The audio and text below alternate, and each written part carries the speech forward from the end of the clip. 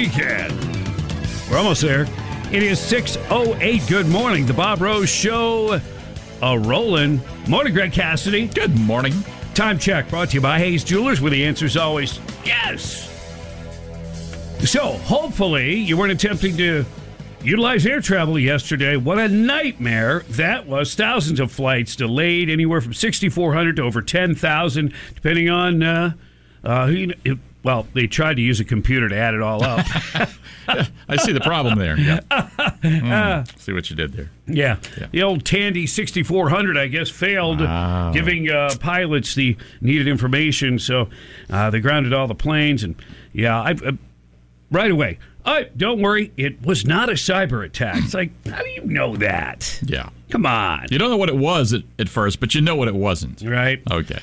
You know, maybe if they spent a little less time worried about LGBTQI, inclusivity, and her story, gender, fluid, woke, malarkey, all that, maybe they could focus on making sure the computer programs are working properly. I'm just saying. The FAA has been so focused on these other things that maybe just making sure all the computers were working fell through the cracks. Wednesday, first nationwide ground stop since September 11th. Wow. 21 hadn't years. thought about that. Yeah, over 21 years, we haven't had a no-fly order. So the computer system failed apparently overnight. I understand there were some pilots that knew about it even before that, but Pete Buttigieg didn't. He was breastfeeding the kids. He's never, whenever something breaks in the transportation world, he's somewhere else. Well, he likes to vacation a lot. He is part of the Biden administration. Yeah. Well, he was on a vacation before they picked him up. He didn't have a job, a gig, nothing. Yeah. Hey, let's make you transportation secretary. Shake a leg, Buttigieg. Well, he checked a few boxes. That's why he got that gig. I heard he never checked a box, but that's none of my business. All right. Grounding thousands of flights yesterday and threw the country's air traffic into chaos, the second crisis in as many months. Remember how Transportation Secretary Pete Buttigieg came out and he was harsh with Southwest Airlines. He was nasty. Remember that? Yep. During the holiday season? Yep. Yeah, I'm serious. He was nasty.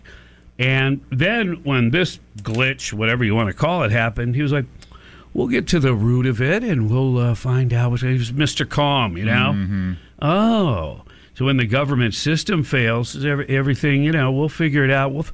Basically, here, let me decipher for you, all right? Here's Pete Buttigieg. Okay, so we had a problem, and we're addressing it, and we're going to get to the root of the problem, and I will very effectively and very quickly find someone to blame.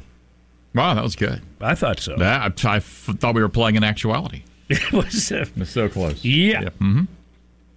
Anyway, so the FAA, and look, it's not individuals' faults per se that work in that industry and all that. They try to do a good job, but it's the people in the leadership positions, and they have to push all that woke, LGBTQ, all that on there. It's like, is this going to be, are we going to be done with this soon? Is it going to be a fad? Or is it going to be the fad that won't go away where the people won't pull their pants up? Is that what this is going to be? I hope not. Is it going to be that for a long time? Or are we going to pull our pants back up and be men and women again and move forward as a nation and understand that protecting our freedom and staying strong is probably, like the best thing that can occur? You mean priorities? Yeah, that's what I call them. Priorities are not the, LGBTQ.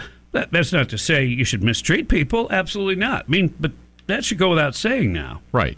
I mean, are we not at a point where we know that by now? I thought, but they're trying to undo some of it. It's like with these conflicting messages. I grew up, Martin Luther King Jr., the message was clear. Don't judge each other by the color of your skin, dummy. Dummy. But where are we now? Now that could have been Sanford and Son, Red Fox. That's but true. It's close. That was his addition, yes. Don't be a dummy. But where are we now in all that?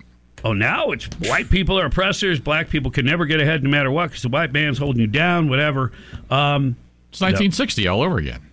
1955. Yeah. Right? Mm-hmm. Okay.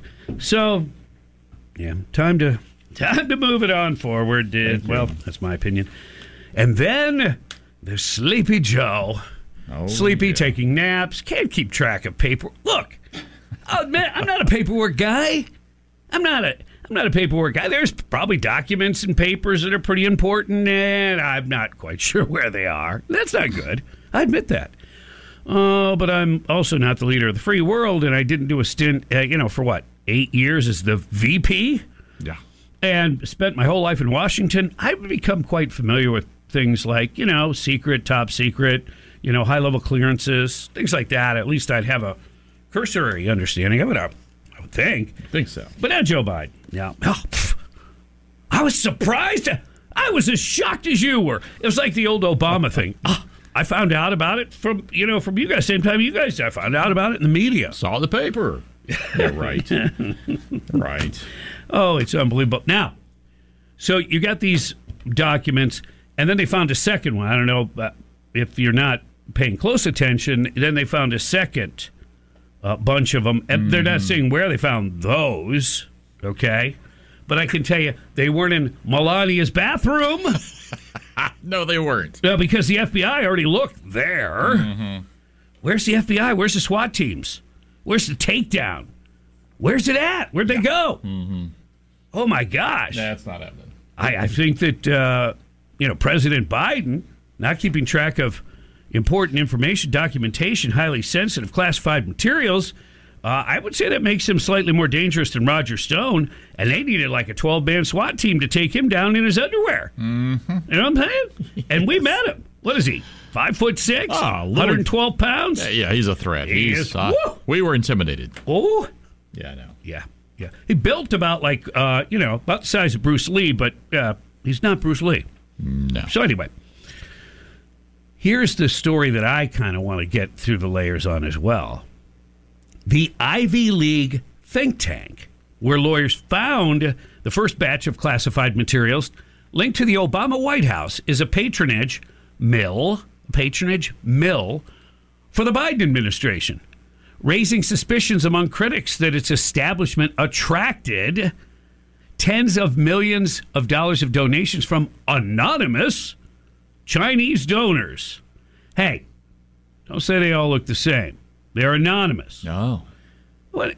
Everything leads back to the CCP, the Chinese Communist Party. I mean, does anybody understand or not understand that by now? Of course it does. The Department of Justice currently probing how a small number of classified documents, they wanted to make sure they said that, small number. Oh, very few. Okay. Yeah, because, the really good secrets are spread out over, 1,000 documents. Not necessarily. Anyway, so he was the VP, which my understanding is you don't really have the same kind of coverage, if you will, in terms of dealing with classified material, the same as a president or former president even. It's understood that to have documents to use for memoirs, etc., is not completely out of line. Now, if they lose track of them or you're not bringing them back in a timely fashion to the archives, yes, problems arise from that. But a vice president doesn't really, I don't think, have the same level of, I don't know if you want to call it forgiveness or latitude. I guess that would be the word, latitude. So, yeah, I want to know. And here's what I think it is. No? This is Biden's, the Clinton Foundation. I think he was jealous of the way they were raking in money. Okay. And he's like, hey, we need one of those. Come on, man, he said to Hunter. Yeah. Hunter's like, dude, I was just smoking crack, man, with this guy who's pretty high up at UPenn, man. We shared a couple hookers. Dad, you're going to get your own building, man. They're going to call it the Biden Money Laundering from China building.